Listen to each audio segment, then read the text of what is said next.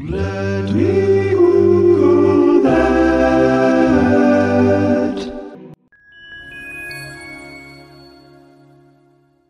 So, of all the things that are wrong with my body, I've always been grateful that I don't have a major insect allergy. So I have friends who carry EpiPens and have a good reason to fear bees, a sting from which could send them into anaphylactic shock. And so this has given me a healthy appreciation for my immune system, which might be crap in a lot of ways, but at least it can handle bees. So insect allergies are actually a lot broader and more terrifying than just bee stings. The first and most essential thing to understand about how they work, however, is this. The first time you get stung, nothing's going to happen. It's the subsequent stinging that is actually the most dangerous one. Why is this? Because the first time that you get stung, that's your exposure. And at that point, your body is going to produce antibodies, immunoglobulin E, also called IgE. So it's when you get stung a second time, after these antibodies are produced, that the venom can interact with those antibodies and cause the allergic reaction. So while stinging insect allergies from like bees or wasps or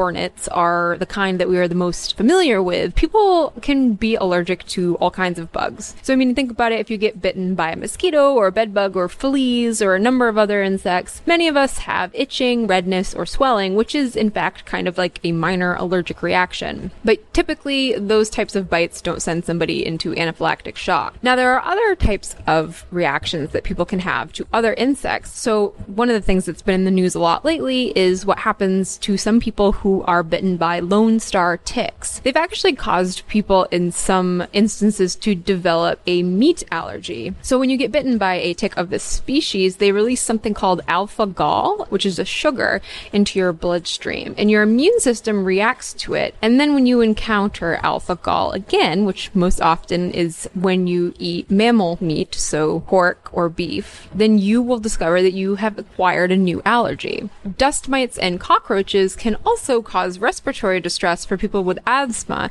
and it's not so much the bugs themselves, but rather the waste that they produce that triggers the respiratory response. So reactions to mites or non-stinging insects are often similar to seasonal allergy symptoms, so sneezing, running nose, itchy eyes or throat, and it might actually seem like you just have a very persistent cold or are getting a frequent number of asthma attacks. The scary anaphylaxis from a sting, meanwhile, is not something that you are likely to overlook. Anaphylactic shock has a few warning signs, and if someone knows that they're allergic to bees and they get stung, they know that they need medical attention right away. If someone's having a reaction for the first time, though, they may not know exactly what's happening, but others around them may identify the key signs and symptoms. So anaphylaxis may make a person feel kind of panicky at first, sweaty, shaky, a feeling of imminent doom, difficulty breathing or swallowing. Their pulse is going to speed up and they might feel tingly all over, and then they might actually even have like GI distress, so they might throw up or have like diarrhea. If a person is confused or can't breathe or they lose consciousness, they've gone into shock and they need immediate medical care. So an EpiPen can be life-saving in these situations. EpiPens are a type of auto-injector so that a person with an allergy that causes anaphylaxis can self-administer a dose of the hormone epinephrine, otherwise known as adrenaline. So because anaphylaxis comes on pretty quickly, having an EpiPen on hand and administering the medication right away can be the absolute difference between life and death for somebody with a bee allergy.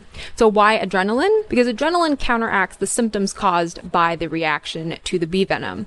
So when exposed to the venom, the immune system goes into overdrive. And the symptoms of that are low blood pressure and a constricted airway, among these other things. And so that response can be reversed by a shot of adrenaline. Adrenaline acts on the alpha and beta adrenergic receptors in the body, primarily in the blood vessels, the heart, and the lungs. So this will actually stabilize the person long enough to receive emergency medical care, which is important not to ignore because the symptoms of anaphylaxis can come back. And if left untreated, anaphylactic shock can kill you within less than a half an hour.